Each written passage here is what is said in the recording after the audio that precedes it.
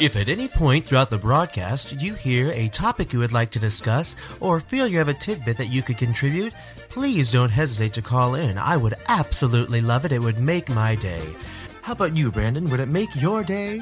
I don't really care. Great! The number to call is 718-928-9RFB. Again, that's 718-928-9732. And you know what? Even if you just want to call in and say hello, or better yet, call in and say, you suck, go ahead. It would be just as delightful. Now on with the show. On with the show and a polka bow, and here we go. All right, you're listening to The Next Best Thing on Radio Free Brooklyn. As you just heard, the phone number is 718-928-9RFB. That's 718-928-9732. You can also tweet at us. We are live on Twitter, the land of the bitter, at Next Best Radio. Please, by all means, like our Facebook page, facebook.com/NBT Radio.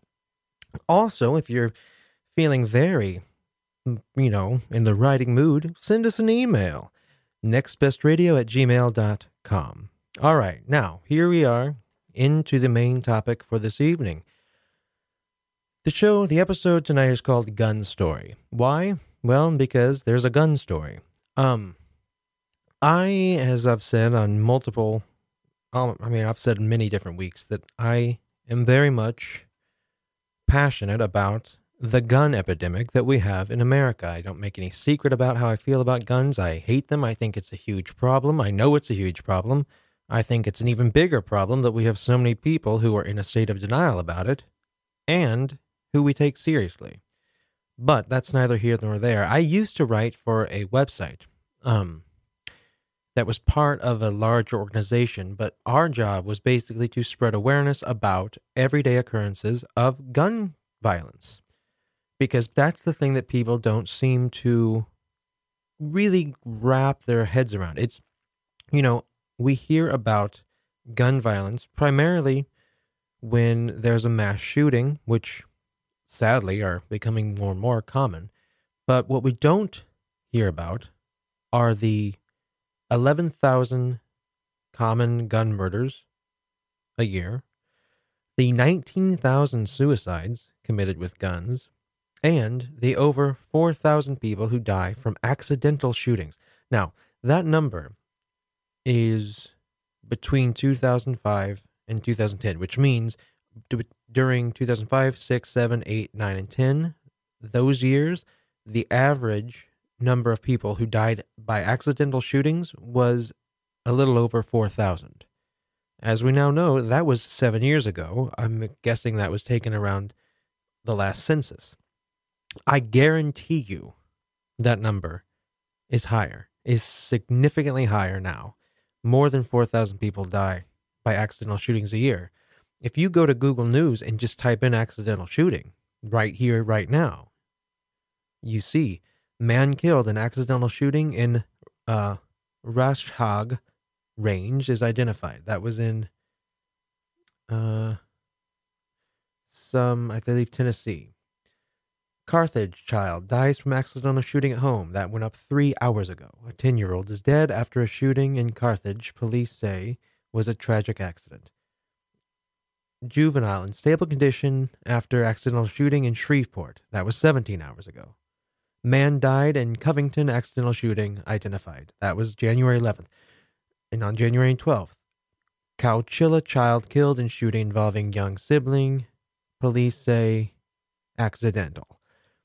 These are within the past few days. I guarantee you the number of accidental shootings has gone up significantly. And it's funny because when I was writing for that website, very often we had a section where people could actually send us questions, and a question I got more than any other was, why do I care so much? Who do I know who's been shot and killed? Do I have a family member? Have I been shot? And the truth is, no, I've never been shot, and I'm not sure that I have an immediate family member who has. I do know people who have been shot, but no, I can't think of a close relative who's been shot. I have to say, though, I think it's a little sad and, a bit, I don't know, cynical to think that surely, if I care this much, it's because my mother, father, brother, sister was murdered with a gun, or because I got shot the other day. I've never had cancer. That doesn't mean I don't have an immense amount of empathy for someone who is going through that struggle. However, I was listening to NPR a few nights ago, and I heard a story that struck a chord with me like I can't even describe to you. And unfortunately, the audio I was able to pull of it is not great, and it starts a little bit mid-sentence. So let me give you a little background. This guy is telling this story, and what he's told so far is that he had recently moved to Chicago, and he was having all sorts of couldn't sleep, anxiety, and so he took the advice of a friend and went to see a therapist. And he was talking to the therapist, listing some of the things that could have been wrong with him, some things he had, come across on WebMD, and I'll let him take it from there. And he was pretty impressed by the depths of my neurosis. Understand this is before WebMD when everyone could do it. But he assured me that despite the fact that I had been to Europe and eaten several steaks, that I wasn't suffering from mad cow. I had anxiety. And he asked me if there was anything that had happened recently that had been causing stress. And I had to think about the question for a little while. I said, I haven't been adjusting well to my move to Chicago. And he nodded his head. He said, a transition like that into a new city can cause a lot of stress. I said, my father's dying of cancer, and I can't convince him to take better care of himself. He nodded again. This is obviously a story he's heard a lot of times before. And then I said, my daughter almost died last year from febrile seizures, and I'm pretty much terrified to be left alone with her. Now, this raised his eyebrows. He wrote me a prescription for Xanax and gave me the name of a therapist he wanted me to see right away to delve into this further. Now, I don't know what prompted me to say what I said, but as he handed me the prescription, I just blurted it out. I said, one more thing. When I was 14 years old, I shot my best friend in the face accidentally, and I watched him die. Henry was one of 7 people to die that day in New York City, 1988. At 14, he wasn't even the youngest. A 12-year-old kid from Queens had that dubious distinction. But his was the death that I saw with my own eyes, the one that I was responsible for with my own hands, and the one that I'm going to carry with me for the rest of my life. Now, home back then was a 2-bedroom co-op in the Kensington section of Brooklyn, for those who know Brooklyn pretty well. It was a big source of pride for my mom, who had raised my 3 older sisters and I almost single-handedly since splitting from my dad when I was 4 years old. This was the first place that she owned after what seemed like an annual ritual of moving. Now, for those who don't know, New York was really violent and dangerous back then. Like Detroit, New Orleans, and Gary, Indiana rolled into one dangerous. 2,000 murders a year violent. But I never let the violence swirling around in the world outside ever impact me. I was actually an honor roll student all the way. And when Henry and I met in the 7th grade, we got along immediately. The physical contrast couldn't have been more extreme. He was unusually muscular and well-built for a 12-year-old. And I was just as oddly tall and lanky for a kid the same age. But that's pretty much where our differences ended. We both were into all of the same things. We shared all of the same fears. We walked together every day after school to the Carroll Street subway station in South Brooklyn. And we both hated the older boys from John Jay High School nearby who'd show up every Halloween and rain rotten eggs, D-cell batteries, and of course, water balloons filled with Nair on our heads, which gave you a nice surprise when you got home and tried to clean up. He was my first and best friend. Now, on the afternoon of April 14th, 1988, Henry and Chris, another friend of mine, came by my apartment like they had many times before. They dropped their book bags and plopped down on my bed. My mother was a captain in the Army Reserves at this time. We had 3 guns in the house. The .38 caliber revolver was my favorite, not just because it was the one we kept loaded. Also, it was just the most interesting. It looked like a gun from the movies. And it was the one I always showed to my friends, even though my mom never knew about it. and this day was no different. I started off by emptying the gun, made sure all the bullets were out. Then I demonstrated my index finger spin, the cowboy move that I've been working on. Then I took a single bullet, I pretended to insert it into the cylinder, and pointed the gun at my friends. I can actually remember smiling as I pulled the trigger, ready to shout gotcha when I made them jump. But instead of the dull click of a hammer followed by laughter, there was a muzzle flash, an explosion, and shock. Both of my friends, Chris and Henry, had turned their backs to me, and I remember being overcome with confusion. How did the bullet get into the chamber? Chris turned and looked at me, and my heart started racing, and we both looked over at Henry. I guess we were waiting for him to turn around, say, oh, shit, and then tell me how much trouble I was going to get into when my mother got home. Now, whenever we're faced with something horrific, I think it's human instinct to want to run. And mentally, that's what I did. I just fled into my own psyche. I went back years to being with my father in Coney Island on the pier, trying to catch a bluefish with my piece of rod and reel. And then the next thing you know, I was back there in the hallway, and it was full of people. My mom was there now, sobbing. Paramedics were there. Of course, the cops were there, and Chris and I were there. When one of the paramedics came out of the apartment, I remember begging him, please tell me he's okay. Please tell me he's okay. And even though I knew what he was going to say, I just wasn't prepared for the words. He just said, he's gone. That night in the police station, I had to recount in detail everything that had happened for the police. I didn't want to. I wanted to crawl under that table and hide. But I did, slowly, methodically. Choking back tears is when I looked down and realized that my sweatshirt was covered in blood. My dad was there. I almost never saw him at that time, but he was there with my mom with the same forlorn look on his face. The wake came about a week later, and I didn't think Henry's family would have any interest in me attending, but my mom insisted we go. So when we got to the funeral home, there was a huge crowd gathered around the coffin, and I made my way over to Henry. And he looked really nice. They had him in a really nice blue suit. But I remember the coffin making him look so small. And I just stood there and stared at him while everyone else around me wailed. That's when I suddenly heard this woman's voice. She said, I just want to see him. And I remember it made me jump because I didn't know whether she was talking about Henry lying there in the coffin or me, his killer, standing over him, crying onto his jacket. I know every eye on the funeral home was on me, and all I could do was just close my eyes and wish that I was someplace else. Now, miraculously, Henry's family did not want to press charges.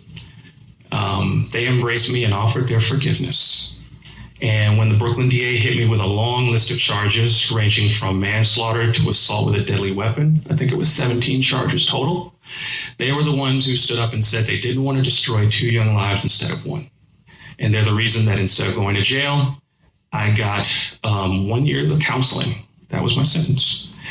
I remember thanking them profusely outside the courthouse that day for giving me a second chance when I didn't think I deserved one. Now, in the years that followed, I thought it was odd that none of my friends, none of my family ever said a single word about Henry. Everyone went about their lives as though he had never existed. The entire incident was wiped from my record when I was 16, so it hadn't even existed in a legal sense. And if I never mentioned it again, it would never come up. But I thought about it, the shooting and Henry almost every day. And oddly enough, it's what drove me for a number of years. Ask any friend of mine in college, I was the most anal retentive dude they ever met. I wouldn't touch alcohol. I wouldn't smoke a cigarette. Don't get me wrong, I made up for it years later. But I just felt like I had to do him proud, and I had to be perfect. And for a long period of time, I thought I was doing it. Successful career. I was a faithful husband and a doting father on my daughter, who I watched grow from an infant into a toddler. But then her sickness at 18 months pretty much derailed all of it. When we got to the hospital, my daughter's body was convulsing. And all of a sudden, all of these emotions and feelings I hadn't felt since I was 14 came rushing back. The feeling of panic, the feeling of helplessness. And that's when it dawned on me. Maybe this is it. Maybe this is going to be my sentence, that I'm going to have to see what it's like to lose a child. And, miraculously, she did survive. And the doctor, the medical staff assured me that some children just have a really low tolerance for fever, and it's something that she would probably grow out of, almost certainly grow out of. But the damage was done. And when we got back home, everything was just completely different. I was just terrified to be left alone with her. I felt like this marked man, and that the second it was just me and her, something was going to go wrong. And it didn't help that after she got sick, I suddenly started having this recurring dream about Henry. And it was always the same dream. In the dream, I'd be asleep. I'd wake up, sit up in my bed, and he'd be sitting there on the edge of my bed staring at me with the bullet hole still in his chin, about the size of a nickel. I'd start talking to him. I'd say, "Hey, how are you doing?" And his blank face would just show no expression. And after a while, I'd start getting desperate and pleading with him. I'd start asking him if he knew how sorry I was. I'd ask him if he knew that it was an accident. I'd ask him if he knew how much I missed him. Then finally, he would open his mouth and try to respond, but just like on that day, the bullet stopped him from speaking and he just gasped for air. I break down into tears and I wake up crying in bed. And this dream repeated itself for years. Henry always there staring at me, the same, and me just getting older and older and older. 14, 18, 21, 25, 30, and starting to gray. It took me passing out on the L that day to realize it, but I knew that I needed help. Now, Henry is dead, and I killed him. No one can absolve you of your sins if you don't believe it in your heart, and I honestly don't believe there's any amount of good I can do in my life that'll absolve me of his death. But my trying to live a life for two people, one of whom I can never bring back, was just a recipe for a disaster that was going to doom me and everyone who cared about me.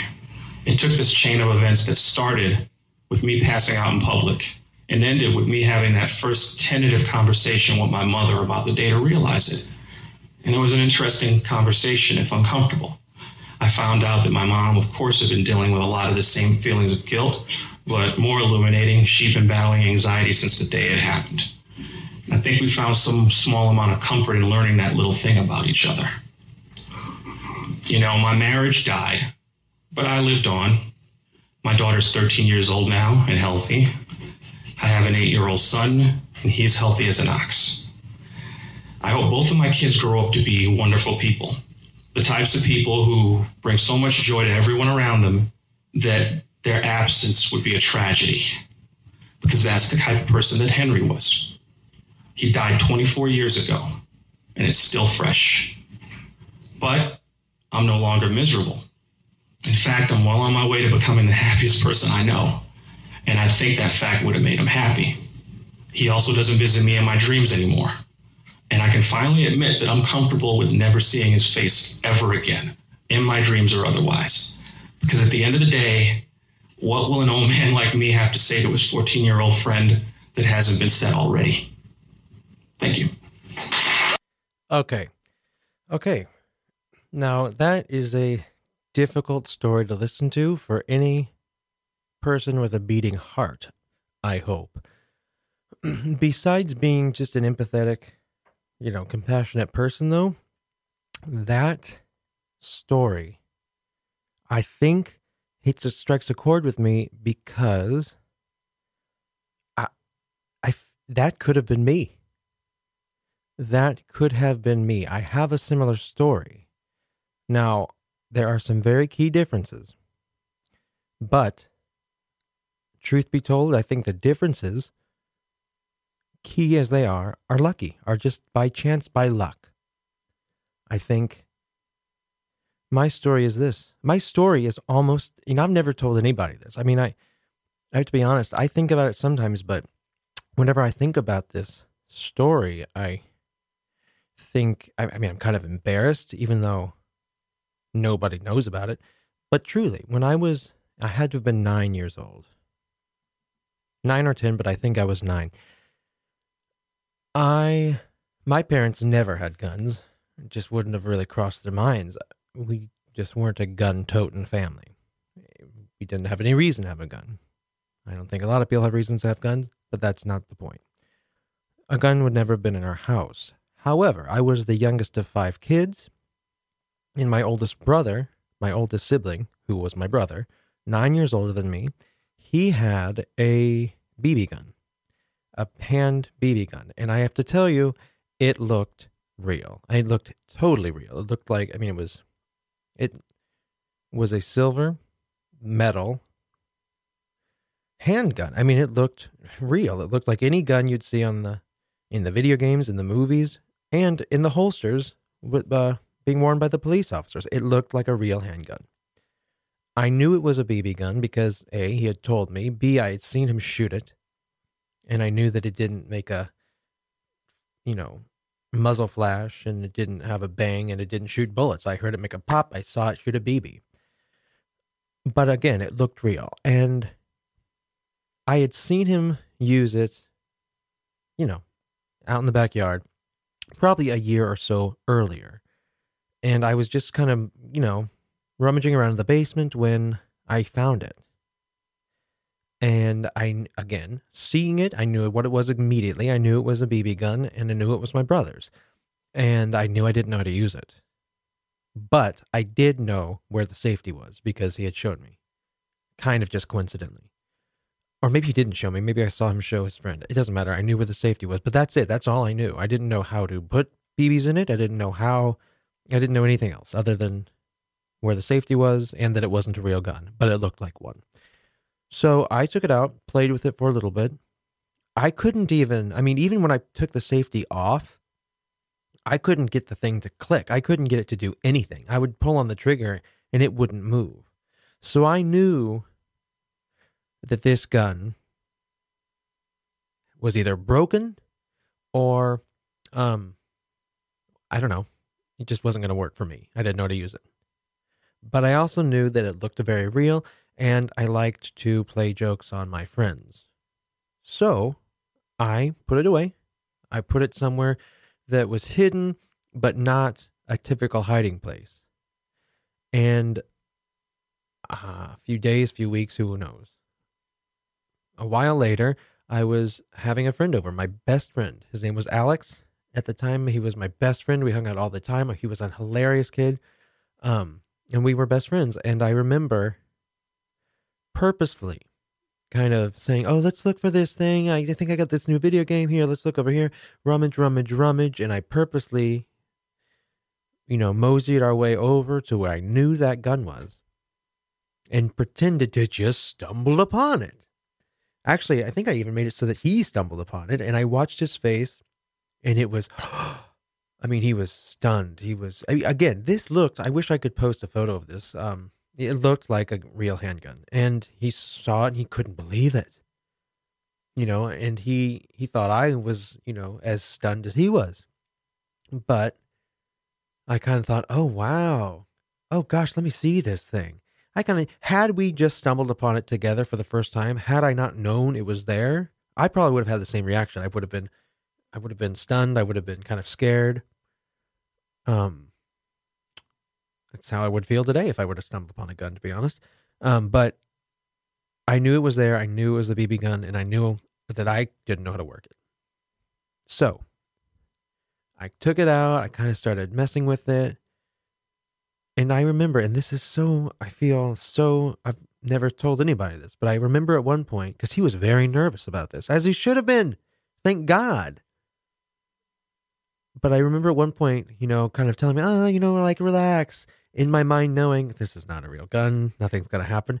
But at one point, I do remember kind of holding it up and pointing it at him. And it wasn't funny. I'll say that much. It wasn't funny. But he got really upset. And I think, I don't know what happened. To be honest, I don't know what happened after that. I'm so ashamed that I did that. Even as a 9-year-old, even knowing that this wasn't a real gun and it wasn't going to go off, frankly, when you hear the story we just heard, yes, that kid knew it was a real gun. First of all, again, I was 9. My friend and I were 9, and the story apparently, this other kid was 13, 14. But the stories are very similar. We both knew what to expect with these guns. He was a positive that he had taken every bullet out. And frankly, I've heard of these guns he's talking about. There's a type of gun where even though you take the bullets out one by one single-handedly, there is one that remains like in the muzzle or something. And that's the first one to shoot if you pull the trigger. And that must have been the hidden bullet that he had no idea existed. Now, again, the key differences are I knew mine was a BB gun. He knew his was a real gun. I didn't know it didn't have bullets in it. I figured that much. I didn't know, BBs in it. I just had messed with it and I couldn't pull the trigger, so I figured, okay, this is broken. It's not going to shoot. I didn't know that. I don't feel like I was any more assured that this BB gun wouldn't have gone off when I pointed it at my friend as this other guy was when he pointed his real gun at his friend. And it just scares the death. I mean, it scares the fucking bejesus out of me. Even if, again, key difference, that his was a real gun, mine was a BB gun. But even if this BB gun had somehow gone off and shot my friend in the face, that could have taken his eye out. It would have really hurt him. And even that aside, the fact that I scared my friend. I mean, he didn't know it was a fake gun. I did. I mean, again, I was a 9-year-old playing a joke on a friend. And that's what this other guy was doing.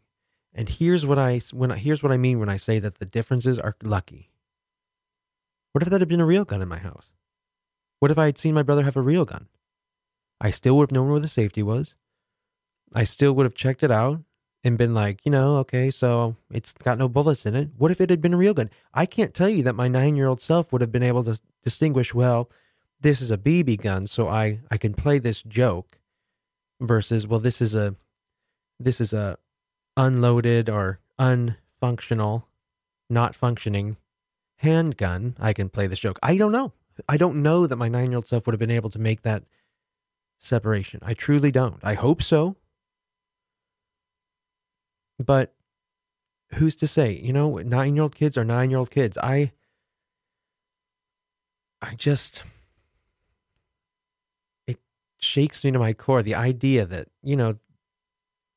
would I have played that same joke with what I thought was a not loaded handgun? Who will never know. But it didn't come to that because there wasn't a real gun in my house. I didn't have access to a real gun. That's another key difference. When there's guns in the house, it doesn't matter how locked up you think they are. It doesn't matter how safe you think you've made them. It doesn't matter. I have read news stories about accidental shootings taking place in the parking lot of a shooting range. I've heard them about kids or parents getting shot accidentally while going through a gun safety demonstration. Guns are dangerous. If there's a gun in the house, it is way, way, way more likely that someone's going to get shot in that house. I will say this, and I can say it without a second's hesitation, and I mean it more than anything. If I think my house is getting broken into, I still don't want a gun. I'm sorry, I don't care. Because you know what? A lot of times when you hear something that you think is someone coming into the house, oh, you didn't know someone was coming over or whatever. A lot of times, who is it? It's a relative, or it's a friend who thought you were out of town, or it's this person, or it's that person, or who knows? Maybe it's your son or daughter's boyfriend or girlfriend sneaking in. You don't know. Okay? Get a baseball bat. Get some nunchucks. Call the police. Have a security and alarm system installed in your house. Get a dog. Yeah.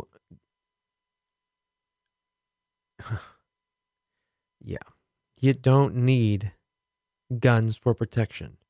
How many times do you think there are home invasions in this country? Well, we don't know. It could be 10,000. I mean, it might be 100. I gotta be prepared with my shotgun. Very few.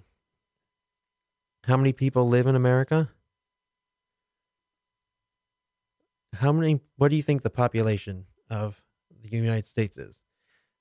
Approximately 318.9 million. And that was in 2014. I'm sure it's gotten more populated since then. That's a lot of households. There are not that many home invasions per year. And when there are even fewer that you hear were resolved because the owner of the house had a gun. I can tell you, I've read a lot of news stories about the owner of a house having a child find a gun and shoot their little sibling while they were playing guns. I teach right now, and a lot of times if I teach group classes, then we'll take breaks and I'll take the kids outside and whatever. It really kind of makes my skin crawl how these kids, I don't know if it's just this group in particular, but every break they get, every game they play is bang, bang, bang, pew, pew, pew. Oh, I have this gun. Like look, I was really into the Power Rangers as a little kid. I loved them. Watched them every day after school, had a Power Rangers birthday. I listened to all the jibber jabber about, well, the Power Rangers are so violent. I just don't know how I feel about all this violence, with the kicking and the punching. I don't, overanalyze that stuff. But that was make-believe. I mean, that was obviously make-believe. The Power Rangers were, a make-believe group of kids who had these, superpowers and could put on these awesome, colorful suits and kick some ass. With the guns, it's just guns. I mean, Halo and whatever else games they have, Grand Theft Auto, it's just shooting. It's guns. I mean, I don't know. There's not a lot of imagination to it. And, when you do hear about shootings at Sandy Hook and in Fort Hood and in, Fort Lauderdale, the airport in Florida, and in Aurora, Colorado movie theater, Sikh temple shooting, everywhere, Virginia Tech, Columbine, we hear about them all the time. Well, it's a little different, okay? You don't hear about a band of teenagers ganging up and going to kick some ass, fight crime in some California city. That'd be great if the Power Rangers some kids tried to really be the Power Rangers. All right, but anyway, I'm getting a little facetious, but the point is that story and my story are just one little reason as to why it resonates with me and why I care so much. Because it's such, guns. It's like, our educational system. That's something that's going to take some real work to improve, to build upon, to kind of tweak here and there so that we can get it right. And then it's going to take years to kind of fix the damage we've done by, falling behind. That's a long project. Okay? The climate, all we've done to destroy our earth and kind of, put ourselves in a huge hole when it comes to preventing horrible, cataclysmic weather events. Well, that's something that we need to get on right away. But again, that's going to take a lot of time. We need to come up with ways to maneuver that and kind of combat climate change. With the gun thing, it's like, I have an idea. Let's just not have so many guns. You can't shoot a gun if you don't have a gun. You can't get shot if there are no guns around. And I know that what I just said is about as galvanizing as anything in America, because people loves them guns more than they loves them kids. But frankly, I don't give a crap. I'm so over it. I'm just so over it. You're listening to The Next Best Thing on Radio Free Brooklyn. That was a gun story. That was my gun story and a gun story that I heard on NPR. I took it from a show called The Moth, which I heard on WNYC. You should check it out. We'll post a link on our Facebook page. But until then, we're going to take a quick break, and we'll be right back. It is currently 11:44 on Monday night, January 16th.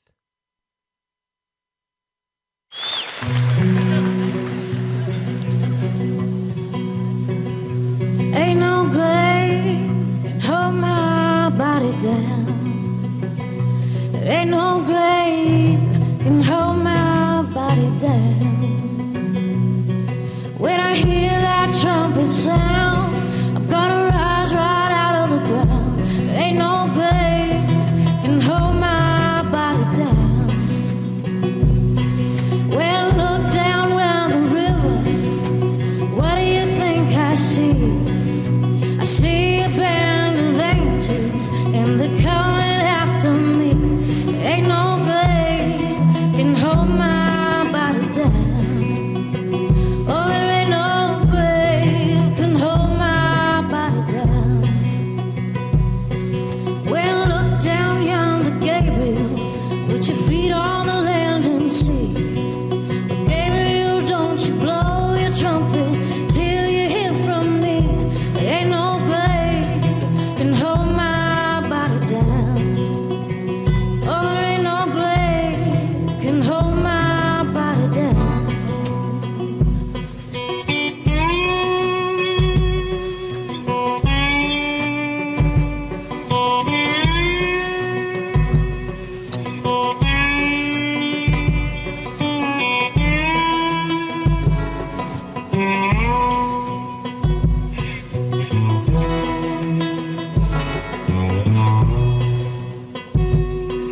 Well, meet me, Jesus, meet me. Meet me in the middle of the air. And if these wings don't fail, I will meet you anywhere. There ain't no grave can hold my body down. Oh, there ain't no grave can hold my body down. Well, meet me, mother and father. Meet me down the river road. Mama, you know that I'll be there when I check in my load. There ain't no grave to hold my body down. Oh, there ain't no grave can hold my body down. There ain't no grave can hold my body down.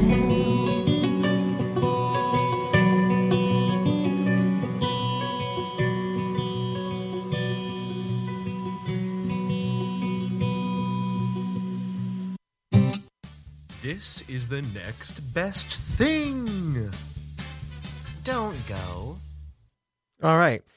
So, as I announced last week, we are now available on iTunes as a podcast. Yes, that's right, a podcast. All you have to do is go to the iTunes store, search for The Next Best Thing, and look for our logo under the podcast section. It'll say The Next Best Thing by Radio Free Brooklyn.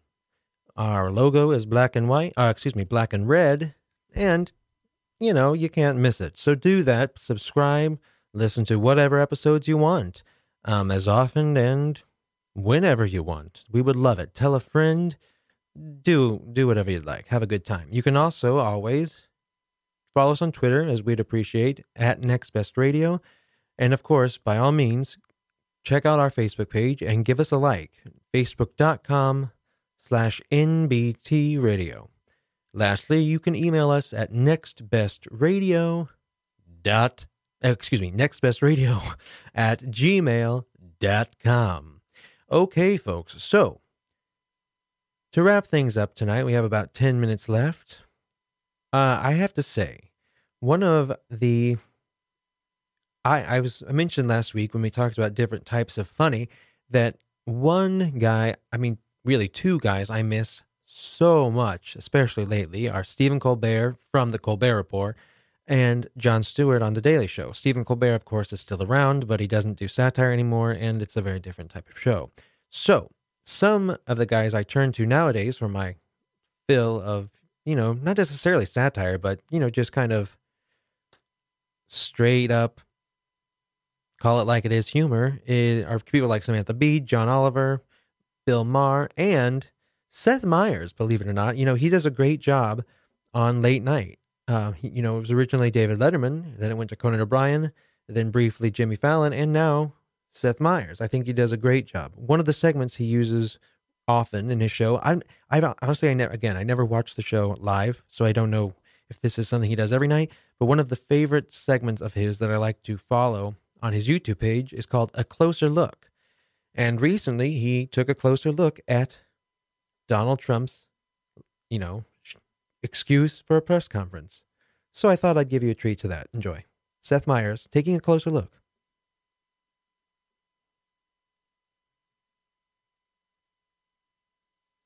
Hello. Un momento.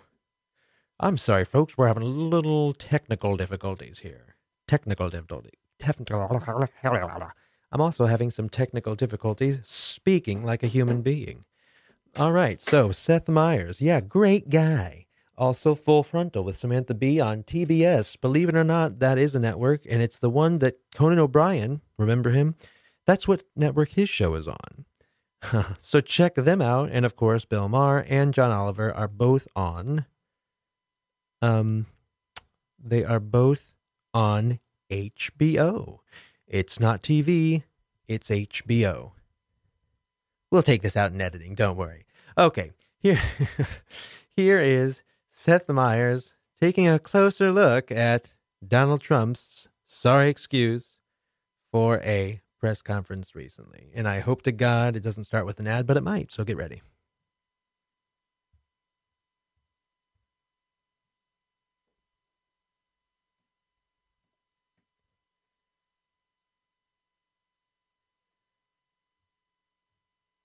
Okay, well, I don't know what the problem is here, folks. We might have a little bit of a technical problem here at Radio Free Brooklyn. Believe it or not, what else is new? Well, all right, 1 second. Sprawling. There it is. There it is. There it is. All right, here we go. This week has been a wake-up call for anyone who still held out hope that Donald Trump might change as president. From his war on the free press to his sprawling and unprecedented conflicts of interest, Trump has proven that his presidency will be a major test for our democracy. For more on this, it's time for a closer look.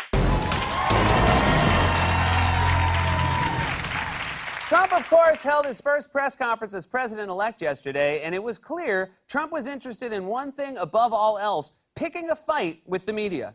As far as BuzzFeed, which is a failing pile of garbage, writing it, I think they're going to suffer the consequences. Since you're attacking us, can you give us a question? Mr. President-elect. Go ahead. Mr. President-elect, since you are attacking our news organization, can you give us a chance? Your organization You are attacking our news organization. Can you give us a chance to ask a question, sir? Go ahead. Sir, can you state, Mr. President-elect, go ahead. Can you state categorically, She's asking a question. Don't Mr. be rude. President-elect, can you give us a question? Don't be rude. You're attacking us. Can you give us a question? Don't be rude. Can you give us a question?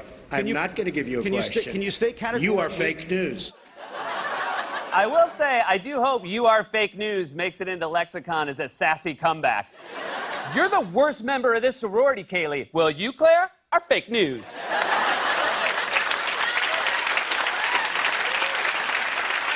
It's gonna be the new "Bye, Felicia." Bye, fake news.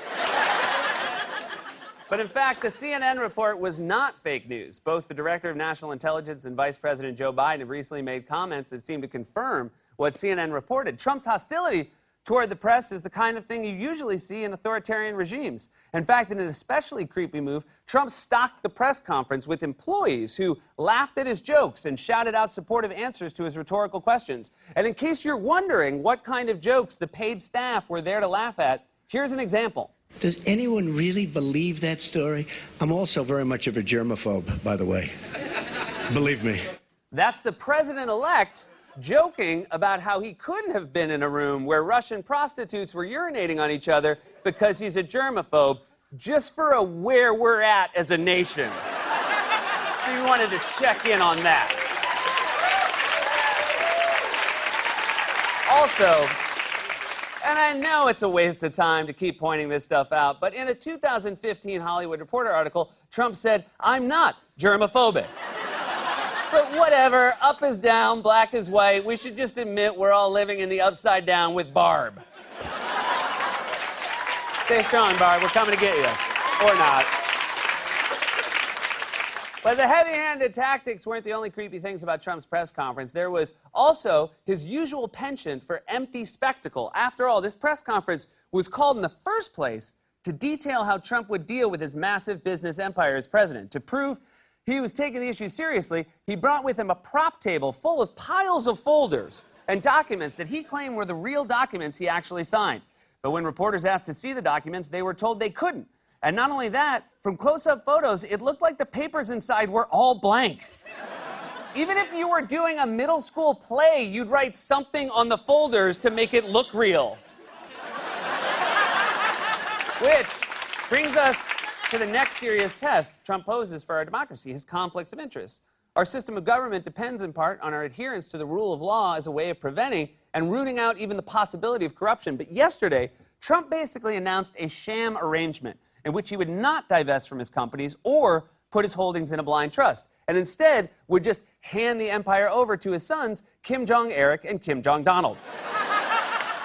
The reason why this is so troubling is because having a president with such a massive and opaque business empire is an open invitation to unconstitutional bribes or other types of financial coercion. How do we know that's a possibility? Because Trump himself literally admitted he was offered a massive amount of money from a foreign businessman a couple of days ago.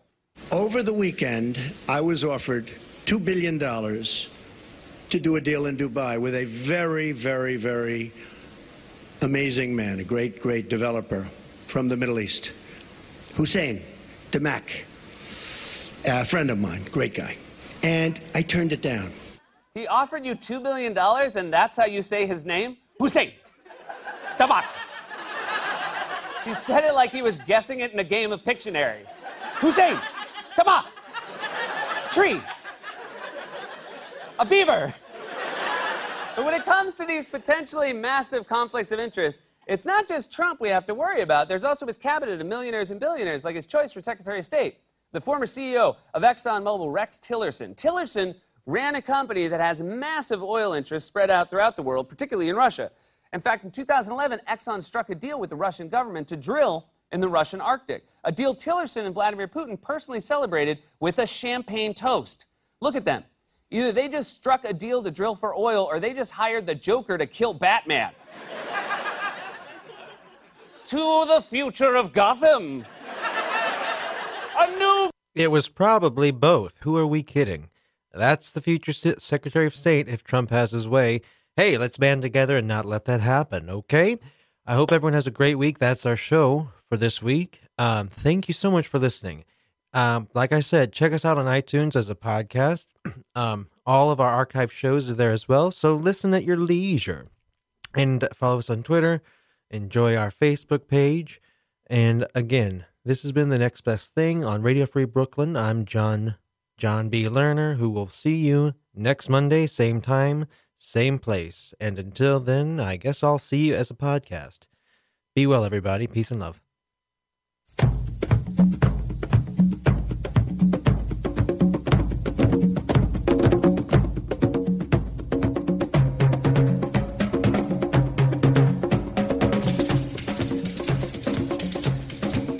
J'ai vu New York, USA.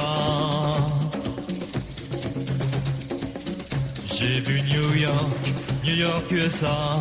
J'ai jamais rien vu d'eau, j'ai jamais rien vu d'aussi haut. C'est haut, New York, USA.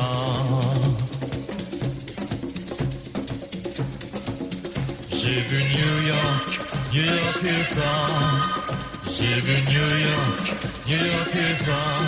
J'ai jamais rien vu d'eau, j'ai jamais rien vu d'aussi haut. C'est haut, New York, USA. Empire State Building, Rockefeller Center, International Building, Waldorf Astoria, Pan American Building, Bank of Manhattan.